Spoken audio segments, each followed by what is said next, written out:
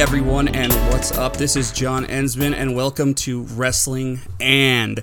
This week, we are going to talk about wrestling and COVID. You guys already know what it is. You know that it's a pandemic and how it's affected the world, but we're going to talk specifically about how it's affected wrestling. We'll talk about empty arena matches. We'll talk about how the big companies kind of took advantage of the different situations and how COVID generally affected them over the year and a little more. We'll talk about cinematic matches, and we'll talk about, well, AEW last week. Did you watch the AEW last week, Justin? By the way, this is Justin from In Ring Art, and I'm John Ensman. Forgot to add that. What's up, Justin? Hey. I did watch AEW. Actually, I watched everything but the main event because I had to run out and get some food for dinner for the family. So I had to go get a pizza from Whole Foods. As we all do. Which is a very cheap, just a little insider tip. $12 for a large pizza at Whole Foods. You call it, they have it ready in 20 minutes. You go pick it up, and it's actually pretty solid for what it is. And you don't have to spend $20 on a pizza. So it's better than the $5 Little Caesars pizza. Yes. So okay. I missed Sammy Guevara and MJF. I hear it was a great match, and that's one of the things I want to catch up on this weekend. But I did see everything else. Including Kenny Omega's Triple H beard. Yeah, that was pretty cool, man. And I watched the main event, but I missed the first match for some reason. But the main event was just fucking epic. The dude did I'm not going to spoil too much. I'll just say what is this podcast? Who cares? But he did a second rope tombstone pile driver. We're talking MJF to Guevara, which is like a death match move. Wow. And Chris Jericho said he had never seen it done in America. That's out. Yeah, I'm definitely going to have to check that out. And, of course, I saw the Young Bucks dip into the Just for Men or whatever kind of shoe polish hair dye they were using. They got all the crazy mustache style. It's really great. The mustaches are pretty great, man. So I had a friend make a very good point about AEW. This is the friend I've hinted at before. His name's Aaron. So if Aaron's listening, maybe shout outs to Aaron. Word to your family. This is one of the the guys I went to the Royal Rumble with back in the day, and he's into AEW now. And he said, the wrestling's really good. The promos need some work, but this was one thing that he said that I think is really evident from everywhere you hear about in the business. And I don't think he necessarily has that insight to say this, but he still picked up on it, which is awesome, which was you can tell that they're making an environment I'm paraphrasing, you can tell that they're making an environment where the wrestlers there are enjoying themselves, and you can tell. That is totally true. Every wrestler that was a very astute observation. Most of the wrestlers that have talked, besides a couple, have said that it is a great place to work and they feel like a family. That's not the exact thing. When I hear about WWE, I hear about getting into the culture, getting into having to handshake everybody you see, and a very competitive culture. So AEW does seem to have a good workplace. Walking on. And just kind of a walking on eggshells kind of situation. I've heard Tony Khan is very, you can talk to him, he's open. So, but, WWE is a much bigger company, too. So, if Tony Khan was running 50 writers and corporate, and he was the corporate guy, and he also had stockholders. Yeah, so there's a big difference there. But I definitely agree with you on that. So, speaking about AEW and COVID here, AEW started out when COVID started. I actually went to the last AEW show, or it was the second to last AEW Dynamite, and it was in Broomfield, Colorado. It was when Jon Moxley first came out with the belt and did a promo with the belt for the first time ever, and it was pretty great. I loved it, man. It was an awesome show. We saw a Cody promo. It was the debut of Jake the Snake Roberts, and I thought it was a really fucking fun thing to be part of. But as COVID was kind of like in the news and people were talking about it, I remember looking around at all the people and thinking, holy shit, dude, this is kind of scary. So I remember you telling me that you went to a show right before things shut down back in March. Yeah, I want to say, I think it was maybe March. March 11th or 13th or something around there. Maybe everything was shut down by then, but it was the week before, I know the kids were out of school and all that. Actually, this is how it went.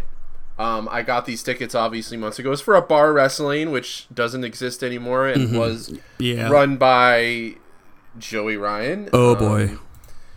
Yeah, so I remember we got the tickets. I had one friend drop out because he had his wife is immune compromised, so he couldn't go. We're like, okay, cool, we understand. And then I had me and my other friend that were going to go. We had a conversation. Are you okay going? He's like, yeah, we kind of said, let's just go. If it gets really uncomfortable, we can leave if we feel, And we remember driving there. I picked him up at his house, and then we hear on the radio, the NBA season has been canceled or postponed or whatever, stopped. Shit. We heard that Tom Hanks and Rita Wilson got COVID. Yep. This is all driving to the Bootleg Theater in Koreatown, which is probably about a 15-minute drive from where we are. And we get there, we go out, and we were just kind of like, well, Tom Hanks is in Australia or whatever he was at the time, and we went, and we just remember kind of keeping a low key and kind of just staying away from people a little bit. In a theater, there was less people that night. Usually, God, I'm horrible at estimating crowds. Yeah. But the Bootleg Theater, where they would have half of these bar wrestling shows, was basically at kind of like a improv sense acting studio / kind of small intimate concert place, and it had a bar there. Okay, a little smaller venue. I would say maybe 200, 350 people, maybe at the most you'd get at one of these. You're going to find out there were 5,000 there looking back in the records, I'm sure, because you're really bad with crowds. Definitely. I would say maybe it was about, 200 people at the most, maybe less. But, we got out of it, and I remember just kind of looking at the watch every day, and when we got that 2-week clearance, and are you sick? Are you sick? No, I think we made it out alive. And then that's when everything after it got real, and we were just kind of reflecting upon that at times. Like, man, we were like at the last thing where people gathered for a very long time, I think. For sure, man. And we were like the last minute, and I do remember seeing Dynamite on the screen, in the kind of the lobby area of, because like you'd walk into this place and it's a lobby, and that's where all the wrestlers are selling their merch and all that stuff. And then you walk into a room with the bar, and then the next room is where the ring is, where like all the people gather around and whatnot. But on the screen was Dynamite, and I believe they were in Salt Lake City, so that totally makes sense that you went to the Broomfield, Colorado show. It was probably the week before. It was the week before that, yep. Yeah. So things weren't quite real yet, but that night driving there, it started to really hit us. Yeah. And, I think we all kind of went through that, all the I'd say in March for me was the peak of kind of being anxious and confused about what was going on. So, obviously most sports shut down. I remember Dave Meltzer saying, I don't think sports will come back until July or August. And I remember thinking, that's fucking crazy, dude. They will surely come back before August. I mean, did you think that? Like, nah, this thing, things will shut down for a few weeks. Well, originally, that's what when they closed the schools, they closed them for 2 weeks, and then spring break was going to become. And I remember when this all was happening in early March, late February, I remember talking with some colleagues, because I work for a local school district. We're like, why don't they just shut the schools down for a week, do a lot of cleaning and sanitation, and then bring everyone back? So now that we had no idea how serious it was. Obviously, no one really did. Yeah. And yeah, I thought surely. I remember talking with a friend, probably in April, May, about baseball season, and we're like, yeah, I can see them letting, starting baseball in June, and then crowds by maybe August, and then September you're at full capacity, and then it's back to normal. And I always knew in the back of my head, there's no way the NFL season will get delayed. There is no way that'll happen, even if they're playing in front of no fans. The NFL would have to go on.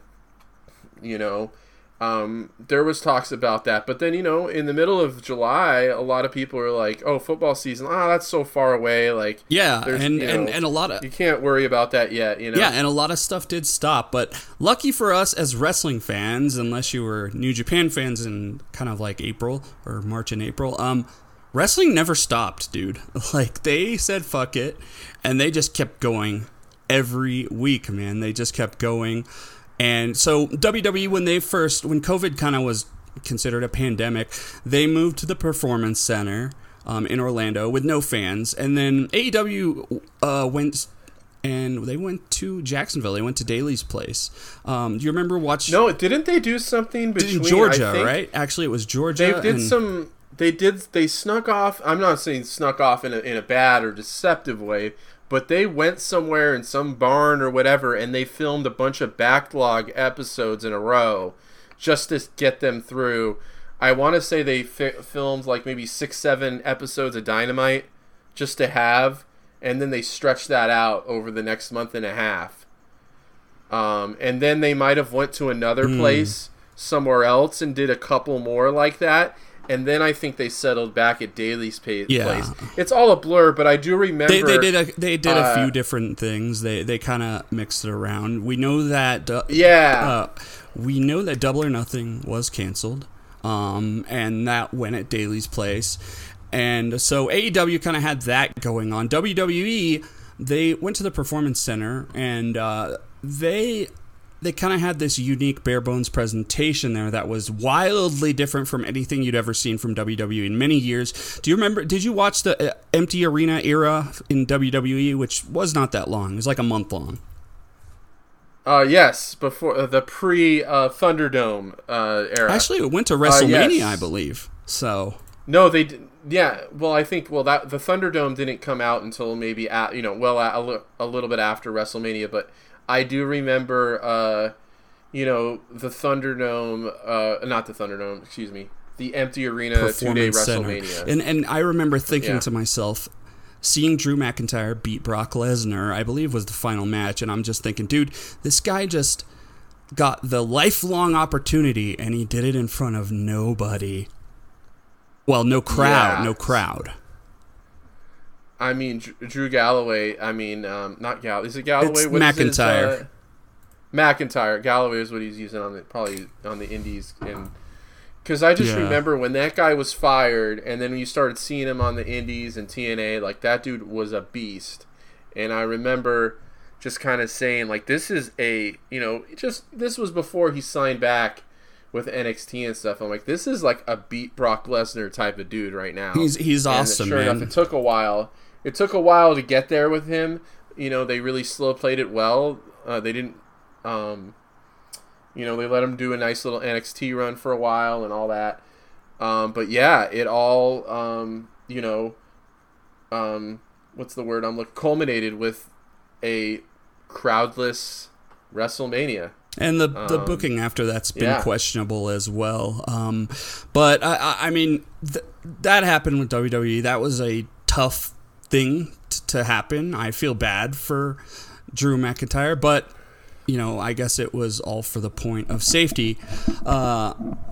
Congrats to him anyways. New Japan, so this was a tough one because they started canceling shows at the beginning of March. They canceled shows for multiple weeks. Then they canceled shows through the end of March. Stardom canceled shows. They just said, fuck it, we're canceling stuff, as we know that it's a lot of crowd stuff there. They canceled Sakura Genesis, man, and Wrestling Dontaku as well. So... And Best of the Super Juniors. And BOSJ. Well, they ended up delaying it. And Wrestle Dynasty. And New Japan Cup. Yeah. So they canceled the New Japan Cup got delayed. Yeah. Because we remember just talking about, the New Japan Cup was just about to go. They released the brackets. But at the same time, I think you agree with me. New Japan is our first love of wrestling. Not first love, but our top, right now and all that stuff. It is an entertaining we were very company. Proud. I was very proud of the company that they decided, they took safety over profits.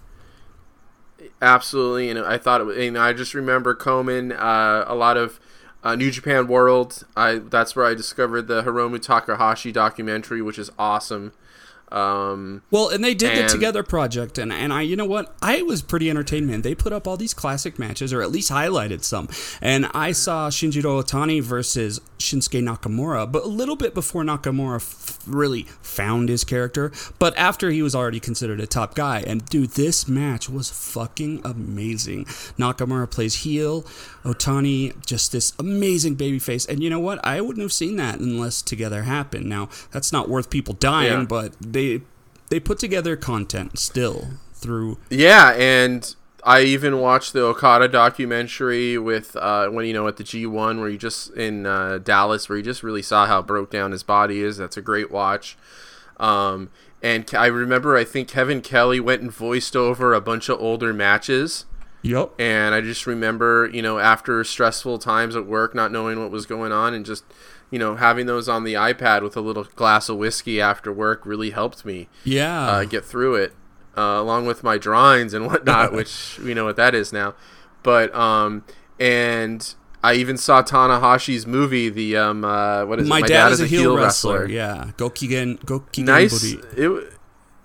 Cute little movie. I enjoyed it, and I had the kids watch it and everything, and obviously subtitled, but it was actually not bad, and I enjoyed it. Yeah, so, I've heard that the booking in that movie is incredible. I don't want to go deep into it, but I heard it was really great, man. So soon after that, we finally came back with the New Japan Cup, and I don't want to do a deep dive on the Evil Run, but right. I mean, the booking over the few months after that, and some would argue till today, has been a little off. But the Evil Run, what did you think about it?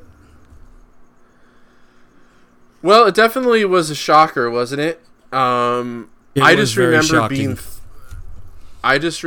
when New Japan launched again.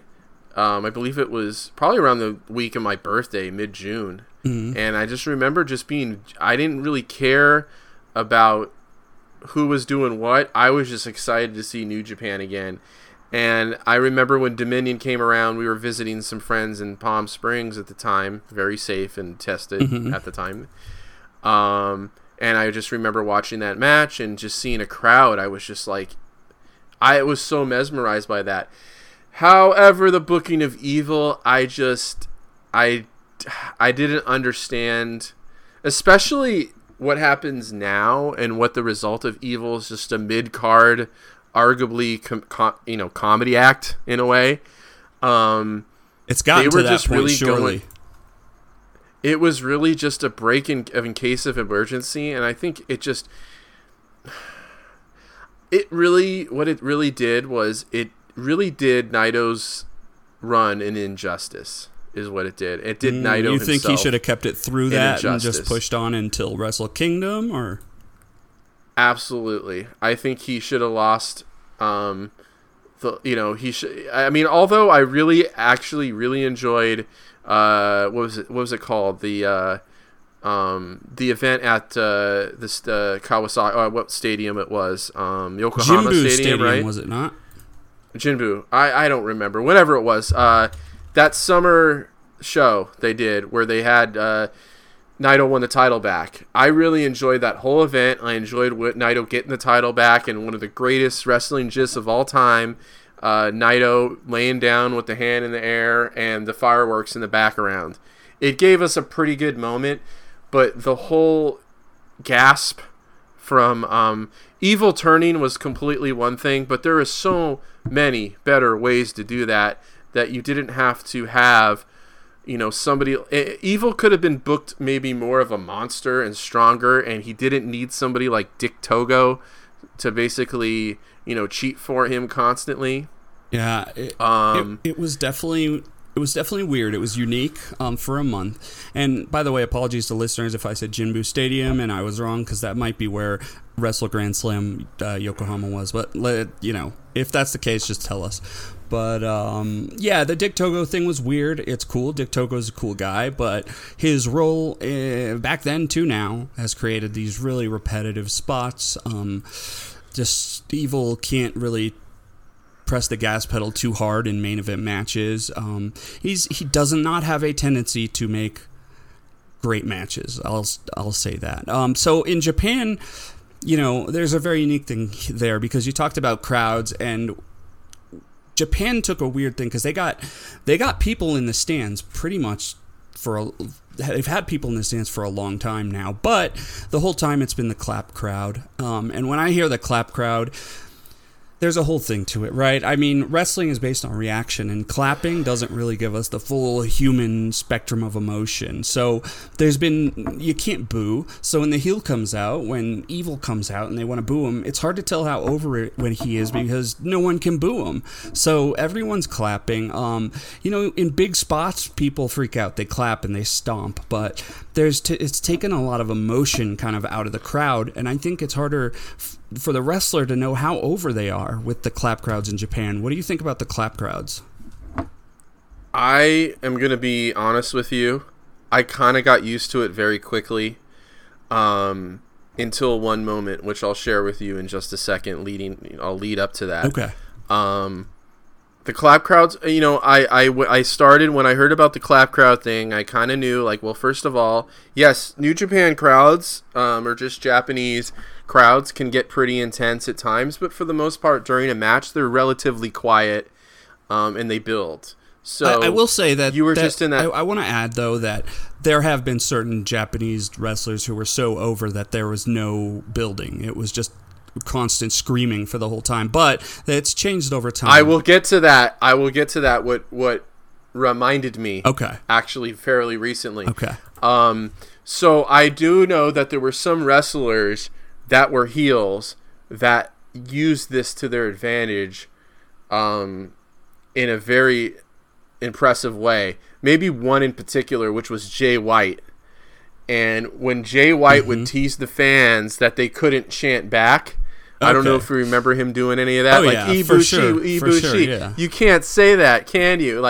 Great stuff right there. You don't need a reaction back from the fans to know that he was being a heel. He's mocking the whole environment. He's mocking the crowd. He's showing control over everybody. Brilliant work. I rewatched the Okada. I have the guy in my head, and I know him. I love him. He's great.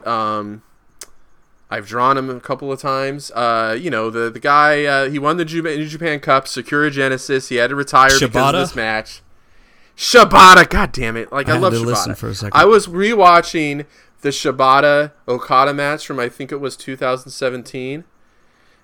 I have never heard a hotter crowd at New Japan, and they were going nuts the whole time, in love with Shibata, and that's what reminded me, holy shit. I forgot how hot the crowds can be in New Japan when they're really behind, usually a hot baby face. And I've heard people say that Naito versus Okada for the final championship there was one of the hottest crowds ever, some of the loudest wrestling crowds ever. So I mean, yeah, people just screaming everywhere. But I mean, are you used to the clap crowd now? Going back to the subject, because I think I've disliked it more as time has gone by, especially seeing with the AEW adding their own workers to the crowd and such. I've just kind of respected it because I know it is safe. When I see a bunch of people yelling and screaming without masks on, especially back then, it just made me feel a little, it made me think, ooh, I don't know if that's such a good idea. So I know AEW was the first to actually have the wrestlers in the crowd as kind of the cheering sections, which was really cool. But I also thinking at the same time, I didn't know if that was the best thing to do for everyone's health and safety. But yes, it was cool.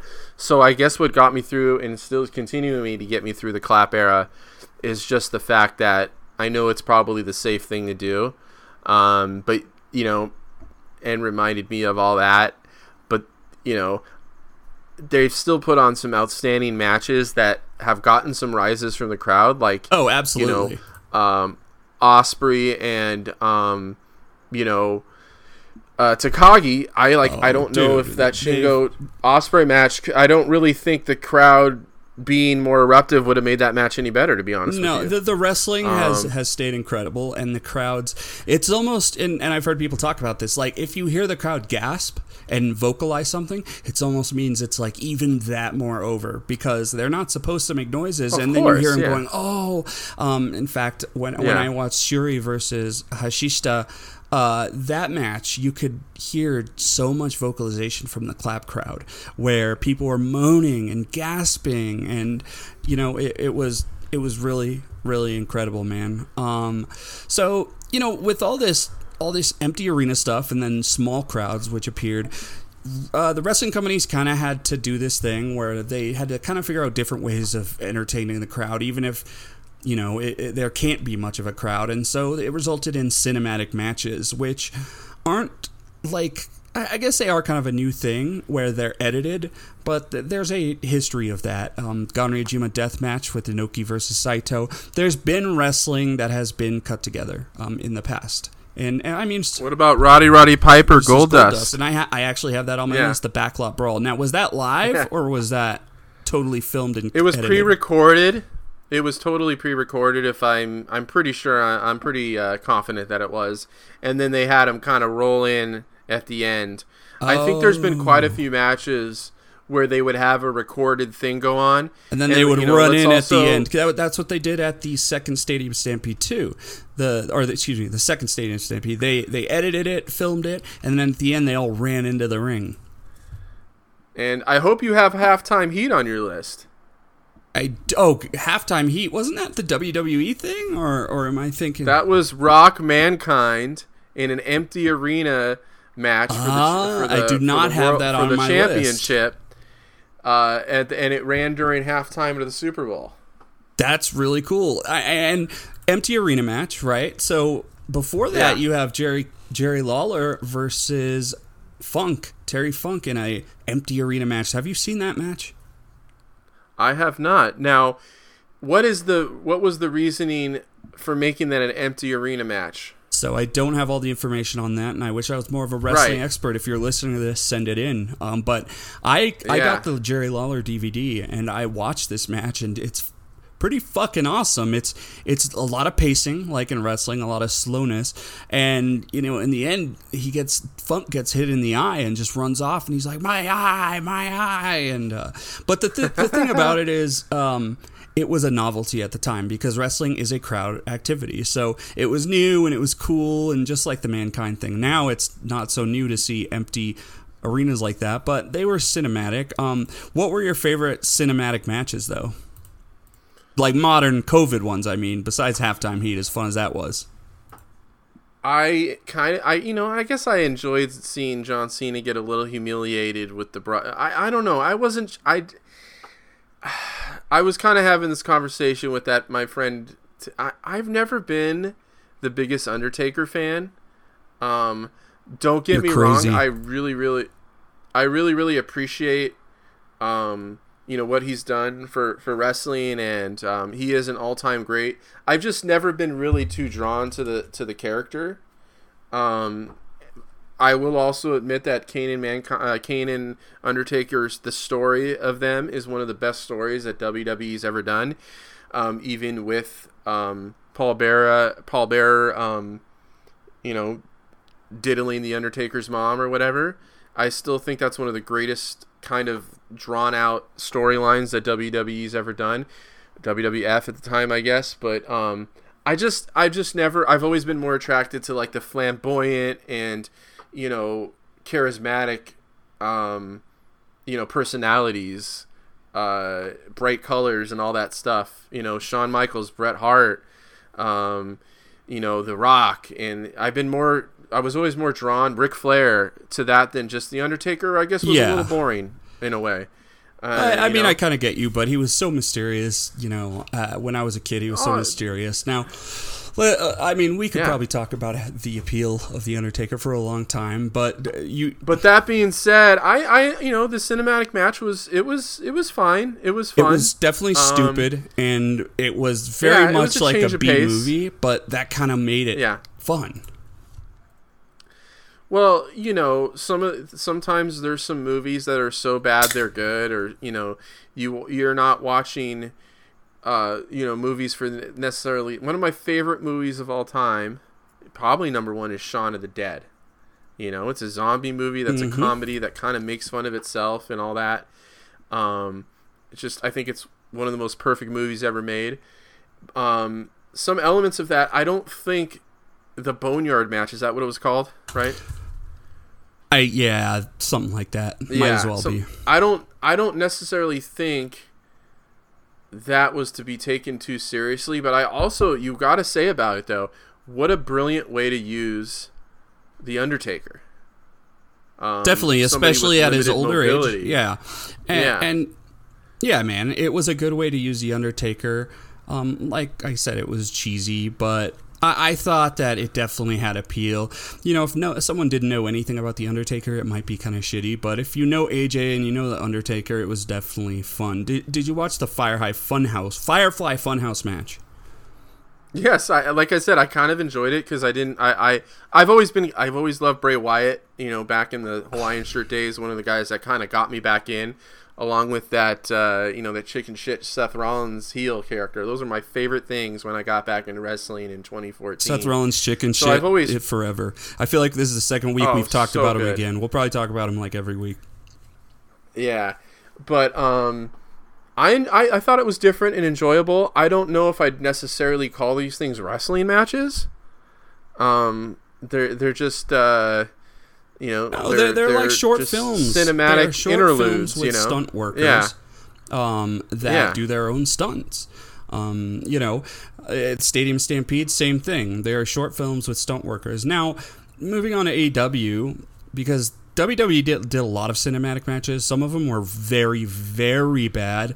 I think the worst one was like Anything You Can Do, I Can Do Better, something like that. And it was the Viking Raider Experience War Machine versus the guys who like to smoke. What are they called? The Street Profits. Oh, and it Street was Profits, one of the worst things that WWE has ever made. They were ninjas. I didn't see it, but they just played like... Yeah, I didn't even bother watching that. Because I happen to think those are two really good teams that I would completely misused. Like, I understand why you had the Undertaker in a cinematic match because he has robot hips and whatnot, and John Cena probably didn't want to work. Whatever his movie schedule, whatever he was on, you couldn't have him for a first full schedule, but you had 4 terrific wrestlers that you could have had them actually have a really good wrestling match, and to do something like that, like it wasn't for me, so I didn't bother watching. I'm sure the writers were like, oh, these guys have so much personality, but the Viking Raiders are just in-ring awesome, and these aren't guys that seem like they want to be acting on a film set. These are guys that seem like they want to be throwing people around in the ring. There are so many WWE and cinematic matches, not a lot that are worth talking about, but AEW had their own too. What did you think of the first Stadium Stampede with the Elite versus not the Pinnacle, the Inner Circle? Yes. I enjoyed it. I loved it. I thought it was a great match, dude. And it was funny. I had my kid at the time watch it, and he freaked the fuck out laughing with the horse and chasing Sammy Guevara. I thought it was appealing too. Like everyone could get into it. It was great. I mean, and I would just call that a recorded like kind of match. I wouldn't cinematic. I mean, we're talking about special effects, and they actually made it seem like a horror movie, and it was more of a setup shoot. Okay, and, again, like this was just filming people fighting. But I mean, what I was saying is, in a movie. I would call a cinematic match it's like a short film with stunt work, and with the stunts, and that's essentially what the Boneyard match was, with much more special effects and editing. But the Stadium Stampede was also a edited short film with stunt work done in it, and I think it was awesome. I think it was cool because the wrestlers had so much input into things, and there were so many little Easter eggs and things. Do you remember when Hangman got thrown across the bar by Hager? Yes. I guess like they were saying, oh, it's really hard to do that, and they had to put like baby oil or powder and stuff down. They're saying it's not natural to slide a dude across a bar. Sure. So well, what about when Matt Hardy would come in and out of the pool? Yeah, and he would be a different a different version of himself. So campy, not taking itself seriously, but also respecting his longtime fans. It was hilarious, man. Here was my favorite Easter egg of the match was when I believe it was Omega and oh boy, I don't want to guess. It was Omega and maybe Ortiz or his partner, and Omega did a transition to another part of the arena with a N64 style. He Irish whipped him into the other room and then chased after him, which was a shout out to like an N64 game. If you wanted to move them, you had to Irish whip them into the next room. Into the backstage. And it was very logical when I saw it. I was running. like, oh, that makes sense. But then they said, no, that was from the N64 game. I was like, that is so good. But you know what, though? Here's the difference. Like, that was filmed, and it had the same kind of, like, spirit and elements of a wrestling match. You know what I mean? Like, there was a ring at some point, and they were it just seemed like it was just two guys fighting backstage in the middle of a match, like a false count anywhere kind of situation. Yeah, where I feel like you keep trying to make this match sound like it was like somehow different from other cinematic matches. Is that? No, I think it was. I think the Stadium Stampede is a different level than actually making a short film. With, special effects and lighting, because the intent, like, people were intended to film the Stadium Stampede. Like, even there was no fourth wall there, because of course they're going to have cameras record this fight. But in the world of The Undertaker, we're supposed to pretend that it's an actual movie and it wasn't being... Okay. You know what I'm saying? I understand that. Yes, okay. Stadium Stampede, they know that we are fans watching them on TV, and I think that they... Right. But with the Boneyard match, this is supposed to be like a legit... I get what you're saying. It's a kayfabe type deal, where we are supposed to believe that this, like, happened somehow, but I think WWE knows that how ridiculous it was. That's the difference. Is I'm not saying it in a good or bad way. I'm not trying to say one's better. I enjoyed the Stadium Stampede was much better than the Boneyard match. It was more believable, and like I'm watching a wrestling match. But those were just like I said, they were just a short film. They weren't even a match, really. They were just a short films that had some entertaining parts. They had some campy, cheesy parts. But you know what I'm saying is that the camera is supposed to be there in the Stadium Stampede. Yes. But there's no fourth wall there. Okay, well, what about the corporate ladder match? I mean, they knew they were being filmed. It reminded me... Yeah. Well, that, I think, is kind of the in-between. I think it was more of a Stadium Stampede. Not as well done, obviously. But a cooler set in a way. They got to do the whole fucking floor. That they could have done a little better, but it reminded you... You know what it reminded me of? Of the Super Bowl commercial they did in the 90s, where they were fighting throughout the buildings. I remember that. The offices. It kind of reminded me of that. But the commercial was better. That's the sad part. Yeah, the commercial might have been better. But I also think a lot of that, it really suffered for some... The Stadium Stampede had a great finish and was just entertaining the whole way. While I think maybe the... I hate to put the term like this, but maybe they didn't book the finishes so strongly at the end of those. Talking about on the corporate ladder match? Yeah. Well, didn't they do a women's... Asuka won, and I loved that. Asuka won. It was great, but I can't remember how she won. I got Rey Mysterio got thrown off the fucking building, and then he was fine the next week, so that was interesting. Right, so stuff like that. Very bad continuity. Yeah, but what are you gonna do? But not booked badly like that. But I get you. It's WWE. Yeah. Mm-hmm. So did you like the parking lot fight, man? That was a good cinematic match that got 5 stars by Dave Meltzer. Do you remember that one? The Best Friends versus Santana and Ortiz. Didn't see it. I actually didn't see that one. You should watch it. Yeah. Was that on a Dynamite episode? It was. I don't know if I would say it's like a ultimate match, but his claim was, it was the best like death match type of match, and it was very good. It wasn't like anything legendary, I didn't think, but I thought it was good. So I kind of want to take a step back real quick and just one of those, did you watch this or hear about it? Did you watch or hear? This was a no crowd match. Go Shiozaki versus Fujita, the match where they stared each other down for 40 minutes. Did you hear about that, or do you know anything about that?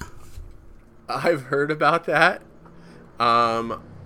It kind of reminds me. Was it a New Japan Cup match where all Tai Chi, and all I they can't did were remember, was it kicks. Tai Chi? Yeah, it was Yes. Ibushi and Taichi. But here's the thing: that match was like kind of intense and kind of cool. That was cool. And yeah. these two dudes just stared at each other for 40 minutes, and after like 15, 20 minutes, it wasn't cool, but there were people like calling it a legendary match, you know, like ultimate psychology, and... I don't think I could, no.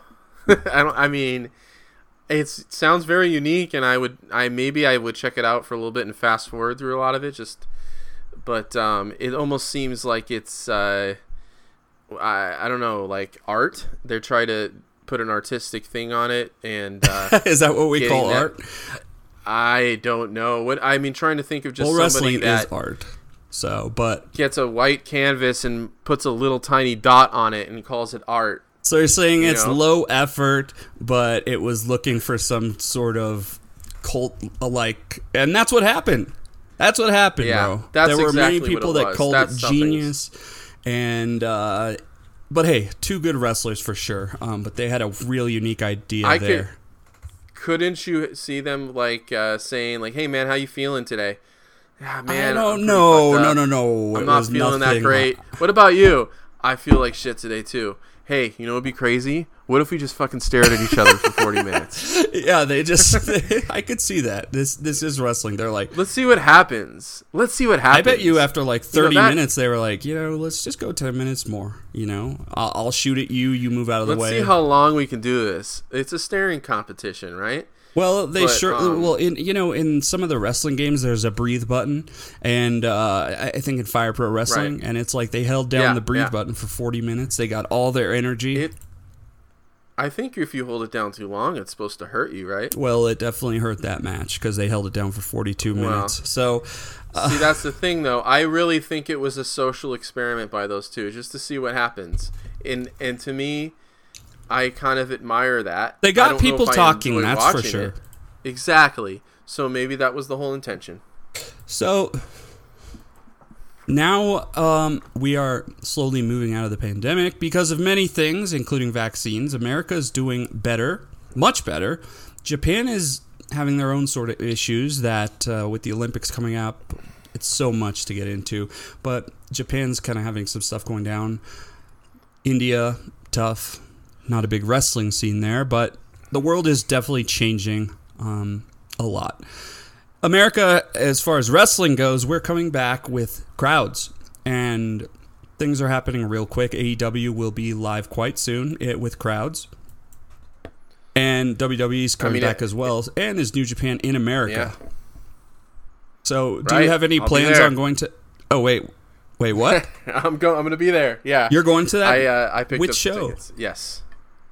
I'm going to the outdoor show at the Torch, which is, I guess, some little venue they have outside the LA Coliseum, over by USC. So you're telling me your first crowd match back is gonna be your first live wrestling is gonna be New Japan after this time? Yes, sir. Yep. That's gonna be fun. I know it's a different show. People are complaining that it is, it's not all Japanese. Wrestler, not a lot of Japanese wrestlers, but the thing is, it is a New Japan Strong show, right? I mean, let's make that clear. Well, I do think that they're going to have some Japanese talent on it. They just haven't announced it yet. I'm thinking in my head, I'm kind of predicting, I think the main event's going to be Tanahashi and Mox for the U.S. title. Yeah, you told me that. I'm a little skeptical of it, but we'll see. I mean, Tanahashi's been in the promo videos. Okay. He's the first wrestler they show when they announced it, so I think that's a hit. Well, maybe New Japan wants you to go to the show, so they put Tanahashi in the promo video. I really think, you got to do all this visa paperwork and stuff, so they don't want to quite say he's going to be there. They're hoping everything goes through. Oh, we remember that issue. I mean, yeah, that's what happened at the last show they did that I had no interest in going to because it was zero. No, I'm talking about that whole tour where they had like all sorts of people missing. Yeah, right. Is that what we're talking about? Yeah, they had a show out here where PWG runs at a theater, and it was almost nobody. I heard they were still on the current oddly roster. good shows. They probably were. Of course, this is gonna be a great show. Just that New Japan Strong is a very good show, and there is a lot of talent on it. Yeah, but you're not gonna have Naito, you're not gonna have Okada, you're not gonna have Tanahashi, you're not gonna have for Ibushi, sure. But you're not gonna have Shingo. New Japan Strong is kind of a different brand. It is like the best of the best indie wrestlers, and then it's New Japan Style, which means it has its own style. 20 count for ring outs and. More of a strong style with some acrobatic lucha stuff. It's New Japan, dude, but it is going to be these New Japan guys that are either American, for the most part. I hope Tanahashi goes, but that's the point I'm trying to make, is that it's still going to be awesome because New Japan Strong has done something really cool. Chris Dickinson, I'm not a huge fan of Filthy Tom Lawler, but I think he's fine in the role they gave him. And then all the young lions, Clark Connors, Carl Fredericks, those guys are just future awesome wrestlers. I can't call them legends or anything, but man, they got a lot of talent. So I think this New Japan Strong brand is really cool, and that's exciting that you're going back, man. Fuck yeah. Yeah, I'm very excited about it, and we'll see. Like, I know Shota Umino is going to be on that show, so maybe it'll just be a tag match with good old Shooter for Mox. But I have a feeling you got to defend that US title. That's got to be the main event, unless there's some kind of thing between AEW and New Japan. Like, no, you can't have. They've announced one match. I don't know if you heard. They did announce one match. Jay White and David Finlay for the Never Open. And I think that has the potential to be really good, man. Finlay's gotten a lot better. If it's anything like their New Japan Cup match, which was arguably the best match of the entire tournament, it could be pretty special. No, there's still a lot of talent on the card, and I really do think we're going to get Tanahashi. It just makes a lot of sense. He doesn't have a huge storyline in Japan. Yeah. They've already sent Kojima and Nagata over here, and they got their vaccines, and why not send Tana over and protect the national treasure, the ace of the universe? I agree, man. But the only thing is they want to advertise him if they want more people to come, and so you think it'll be a surprise? I do, or they'll announce it in a week or two, because they knew that they were going to sell some tickets. Yeah, they might do it to boost it. They're almost sold out. Maybe they wanted to see if they could sell out, and if they couldn't sell out, they'll add Tana to the mix later on. They had the tickets go on sale 6 weeks out, and maybe it takes a little longer to make sure you get all the paperwork straightened out to get them over here. I don't know how long the Kojima and Nagata process took, but I honestly really believe that they're gonna. I'm not saying like a guy. I don't know. Maybe even Okada you bring out here and have a match against Moxley. You could do it. Well. Okada's only coming out here if they want to like fill up Madison Square Garden or something. I mean, let's honestly. Right. Well, he's not on the main card right now. I still think he there's freaking defended the belt in front of 3,000 people in Long Beach against Cody Rhodes. I understand, but they wanted to sell that huge. I mean, Okada is the company in a way is booked around Okada, like who is at the top and who's in the middle. In my opinion, is Okada ready to be at the top? Do we need to sell tickets? I mean, he's Okada, dude. He's a fucking already a wrestling god. So yeah, man, that's really cool that you're going to that. There's a WWE live event coming up, I think, in a few months here, and I don't really watch WWE, or I don't really watch a ton of it, but I've heard the house shows are really good. So I'm thinking of going to that. House shows are a lot of fun because talent gets to do whatever they want, and I think I took my oldest son, who was probably, he wasn't even 5 yet, 4 years old, and I took him to a holiday tour show at Staples Center. I want to say the main event was, it was 2015 in December. I want to say the main event was maybe like a John Cena versus Seth Rollins for the title. In like a street fight or something, but I do remember also seeing like a really amazing Sami Zayn, what was his name at the time? Neville match. Neville, Neville for the title. I remember seeing a Luke Harper Dolph Ziggler match for the Intercontinental title, which was great. That Daniel Bryan, that Pac and, versus that was out of Raw, Neville versus Sami Zayn matches were so good. Those guys have extreme chemistry, man. So so they get to go out there with a whole, and they try new things. They're a little more interactive with the crowd. They dim the lights on the crowd, so you get this old school and they it. don't have to stare at the camera. They can walk all around the arena, point out wherever. So I think it's gonna be fun, man. So moving on, before we go here, man, I just kind of want to ask you, how you think COVID, how do you think COVID may have changed wrestling forever, if it has? And how do you think wrestling did during the era? Well, I would just compare it to kind of, all of us in any other sport as well. Like they were just feeling out in the dark how to do things. And for the most part, they provided entertainment to us. I remember just knowing that I even remember they had a couple of episodes of, NWA in the can at the time that got us through the first 8 weeks. At least we had some new content to watch, and we were all afraid about when there would be no content anymore. What would we do? But somehow they persevered through it. Now, how does that change things? I think you might see a lot of smaller venue shows in general, because I think it's going to take a while for everyone to feel completely comfortable going to full arena shows, especially when you're, in kind of more of the blue state territory. And I think you're going to see, you might not see, WWE come through. I think WWE is probably going to scale back on house shows for a while, too. It's possible. They've already booked change. A bunch of them, dude.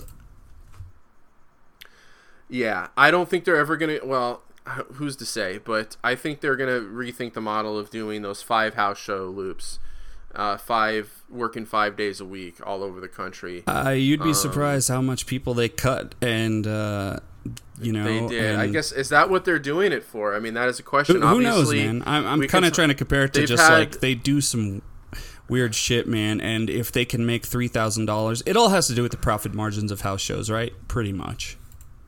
Yeah, and I know, what was AEW's house show model before all this? There was none. There long. Was none. They just did dark. And that was before and after Dynamite. And so they've talked about doing house shows in the future, though. Tony Khan has. Right. Yeah, because I would guess if AEW was going to come back out our way to the West, it probably wouldn't be until at least next spring. I agree. It's if I had to guess. It's going to be a little while, man. So this is a tough question, but what do you give the wrestling industry in whole, like A+, B-, D-, with how they handled pandemic, combined with safety, keeping things going, and it's not just New Japan, it's WWE. What rating would you give the entire industry? And it's weird to give a grade for something you don't have a rubric for, right?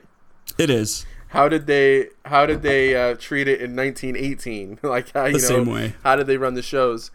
I mean, you got to give. I for the most part, I would have to give them an A, because I mean, the riskiest thing that I saw take place was WrestleMania, and even at that time, it did appear that there was a good chance. A lot of people were able to be fully vaccinated by then to make it safer when they decided to do that. Some of the indie promotions around, I heard, were a little loose on their restrictions and stuff.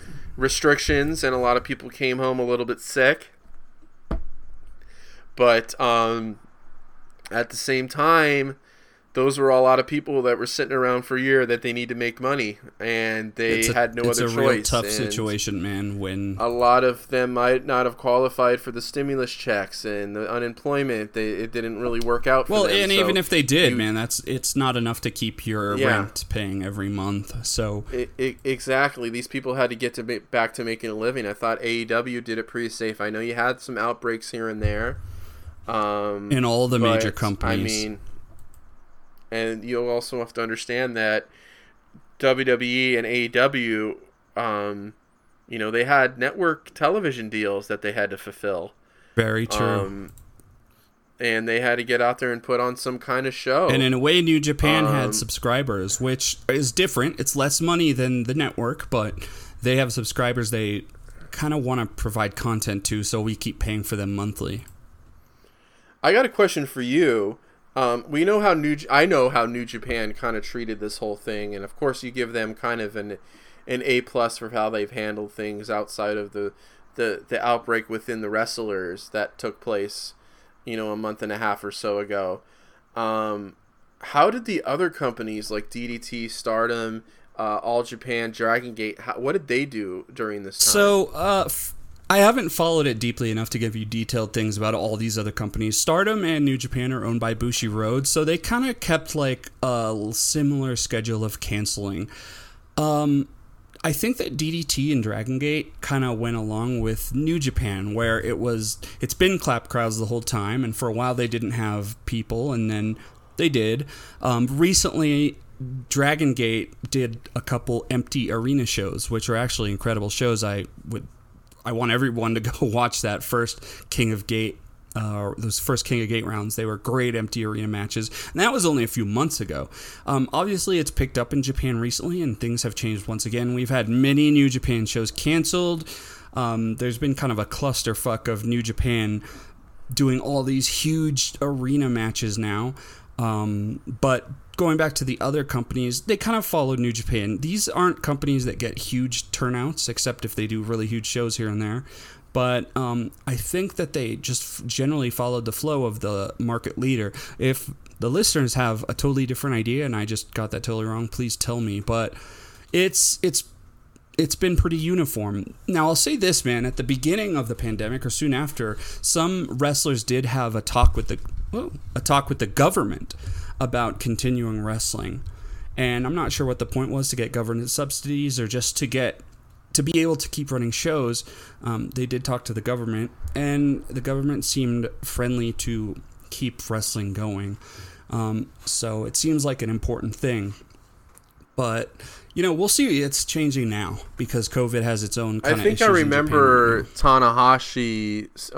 I think I remember Tanahashi saying something like, "We don't want to be back until we can have full crowds." That was at the beginning. He was very applauded for that.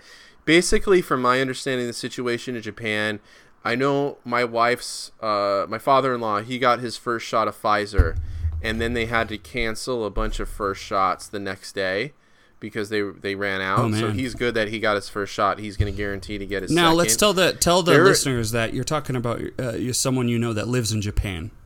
We're talking about. I have. Clear on that. My wife is Japanese. Yeah, my wife is Japanese, so I have all her family's in Japan, and I think there's kind of a shortage of the thing with them is it's not that it's not going crazy there by any means. It's just that it hasn't really decreased. It's about the same as where it was a year ago, which was, maybe 500 or 600 cases a day for the Tokyo metropolitan area. But there's different standards for them because, I mean, in America, there were times at the peak of it where no one gave a fuck. But in Japan, if it starts increasing, a lot of them do care, except the Olympic Committee, who doesn't seem to give a fuck. But well, the thing about it, though, is there is some vaccine hesitancy in Japan that they're worried about. And not for the reasons that we have it. Although I think there is a new group of people that we're seeing vaccine hesitancy in now in our country, which is the people that were taking COVID seriously and will continue to wear masks, but they don't feel safe getting the vaccine. I think that's coming out here now. But in Japan, the reasoning why they don't want to take the vaccine is because they have such a way lower death rate than we do, and they have way lower hospitalization numbers than we do by capita and whatnot, that the people there just don't see the reasoning to take a vaccine.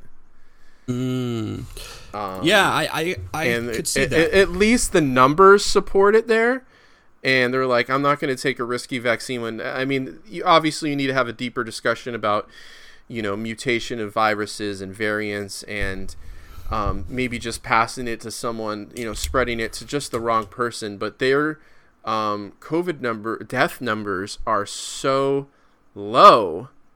Which is funny because it's an but old nation. They have a low birth rate and a high percentage of elderly individuals. So yes, but all those pre-existing conditions that we have in the United States, diabetes, per se, with, like, overweight, obesities, a lot of those things that are that really are, you know, making our death numbers go up. A lot of those pre-existing conditions just flat out don't exist in Japan as much. And also, don't forget, like, this is a culture that wears masks. I remember even, watching that 2017 match again with Shibata and Okada, and I'm looking in the crowd, kind of pausing here and there, and I'd say a good 10 to 15 to 20% of the fans are wearing masks. You know what's crazy about this is it has a lot to do with the mental situation of a lot of those people, and that's why you said there's a lot of people that will continue to wear masks and not get vaccinated. There are a lot of people who will continue to wear masks for a long time. I don't think it'll become like it is in Japan, but I saw a poll many years ago that asked a huge group of people in Japan, why are you wearing a mask? And there were so many random reasons. It's whatever, man. Like, it's a mass culture, as you said.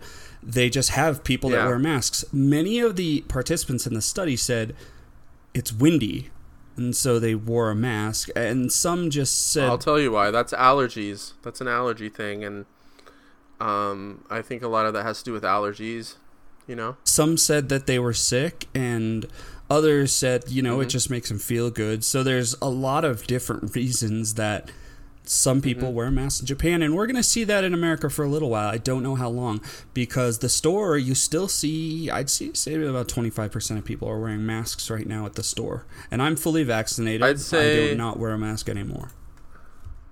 Yeah, I still do, and that's because my kids are at home unvaccinated.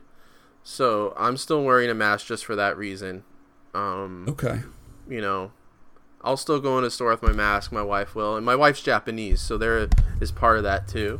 Tell me how the way we see it, like a sidebar, real quick, is like, how often do you have to explain to people that your wife is Japanese? Because you say it a lot, but here's the thing: you kind of have to be in context, right? Well, when we're talking about stuff like this, of course. Do you have to tell a lot of people that, because you start like telling them all this Japanese shit, and you're like, oh yeah, by the way, my wife's Japanese. Well, I think a lot of it stems from my kids' names are Japanese names. So, usually when I say, my kids are, two boys, what are their names? And I have to say Kohaku and Kenzo, and then those are badass names, though, bro. Yeah. Do you got the fucking kanji out and shit? I mean, don't tell the kanji. Yeah, we don't want anyone looking them up, but yeah. My wife worked on that for nights and days to get the right kanji. To get the poetry of the name. In America, we just call a dude like, hey man, your name is Cornelius. It's like, what's my kanji? Nah, dude, your name is fucking Jim. Corn. J. But yeah, that's more, the kanji is more important than the actual sound of the name, I think, for the most part. But yeah, so I think I have to do that. Obviously when I say my kid's name is Kenzo or Kohaku, they're like, what? Like, my wife's Japanese, and we wanted to give them Japanese names. I wanted them to have Japanese first names because, especially my wife's first name is Maria, which you wouldn't necessarily think is a Japanese name either. Maria. So I'm like, yeah, that it's like that, yeah, but it's Maria. Maria-san. And the last name is Frank, so I mean, walking around as Maria Frank, there's no Japanese there at all. So I'm like, we got to give these kids Japanese first names because honestly, they're more Japanese than anything. So we might have to cut this whole section out. I don't think you necessarily want people knowing your last name, or you not care. Yeah, I don't care. Okay. To be honest. Okay, I'm just making sure really because I don't I'm just making sure. Hey, some people are, we all choose what all they we have share to over do the web. is they have to click on In-Ring Art, and then they click on being Frank81. And they know you. Because I say it's the art of being... Yeah, so whatever. Okay, it's all good. I'm just making sure, man. So this, we've talked about all this wrestling stuff during COVID, man. We talked about the rating... F- through A+ /SS/SSS is the highest. What's rating. Your grade? No, I'll do the general school grade of F- through A+. And how has wrestling handled the pandemic? I'd say A-. I wouldn't say it's quite as good as you said it is, especially a lot of wrestling in Japan right now, and New Japan just doing stadium shows and shit. It's a weird situation, man. I think that there were a lot of outbreaks in the companies, but I guess that's pretty general, right? All the leagues had outbreaks, right? Like every sports league had COVID outbreaks. Yes. I think I hear those sirens. I don't think you do. Every single major sport or company that had people gathering had some type of outbreak, it seems like. But New Japan didn't really have any with fans per se, and it took them a year to have cases within the roster. Yeah, that's pretty impressive. To be honest, Japan is weird because when they're still doing right MMA shows that with big ass crowds of people. I don't know if I lost you there or not, but they're still doing really. Sorry, man, I hit mute. They're really still doing. Like Ryzen shows with huge crowds, huge fucking MMA crowds in the domes, and yeah, man. So, look, I'll give it one step below you. How the wrestling industry's handled it. It's been a fucking crazy year. Let's hope that we can get back to crowds weekly. I mean, let's hope that there's just some crazy fucking wrestling and all the shit of the last few years is going to be translated back into these massive crowds of people going to wrestling. Well, let me tell you something. I don't know if you heard, but SummerSlam in Vegas. No, I got it. I just tweeted about this. They sold 37,000, 36. So they're selling a Tokyo Dome worth of people in a fly-to town, Las Vegas. Mm-hmm. And so it's a huge show. It's a fucking crazy crowd. AEW sold out already. They sold out one place. They're about to sell out another. Check out @WrestlingTix. They tweet every day all the different maps of the arenas and all the wrestling companies. You know what I'm saying? With all the pictures of the empty seats. That sounds awesome. Check out @WrestlingTix. Check out. So, but yeah, dude, there's some crazy sales going on already with wrestling. Let's hope the interest peaks and maybe more fans will start going once things opens up. And hope things stay safe with it, and we're not right back where we were in, September or something like that. Let's hope. And then a mutation doesn't come out because not enough people vaccinated, and it's like 10 times as strong, and it wipes out the species. Yeah, honestly, I got a little nervous out here in California when all of a sudden they lifted all the mask mandates in June. I was like, how about, we lift all the capacity things, but we keep the mask just for a couple weeks afterwards just to make sure it doesn't blow up in our face. I thought let's just keep the mask for a little bit longer, but it is what it is. Well, and you gotta know all the really fucking conservative people can not wear a mask, and then all the people who are kind of a little more cautious will wear masks, or people who are unvaccinated but choose to only wear a mask if they're unvaccinated. So, I mean, there's going to be a mix of people that do and do not wear masks. I have a feeling that small group that I explained, most people that are in stores, I don't want to get too political with it or deep into it, but the bottom line is, if you're walking in a store without a mask, it doesn't mean that you're vaccinated. I'll just put it that way. Well, I mean, I think there's also a group I didn't talk about, which is just people that are tired of fucking wearing masks, and whether they're liberal or conservative, I get it. They're so tired of it that they will continue not to. And I kind of fit in that because I stopped wearing my mask a week before my final vaccine. I was like, fuck it, bro. I'm so tired of it. But, that's you and I and the whole world. There's so many things going on, India, all that stuff. But we will hope that everything gets better. And wrestling and COVID has been a crazy time.